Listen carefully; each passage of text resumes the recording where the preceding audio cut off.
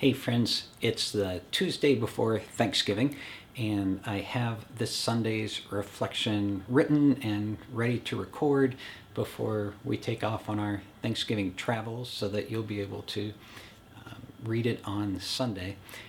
I had hoped to make a video of it like usual in the podcast, and I'm finding that I just can't quite make it through the reading of it.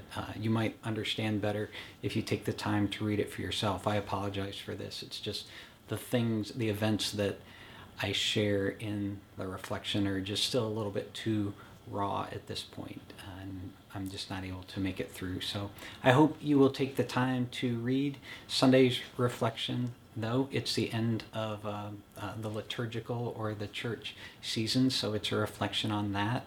And I hope that you have a great Thanksgiving and just a pleasant couple of days off if that's something that your work schedule allows.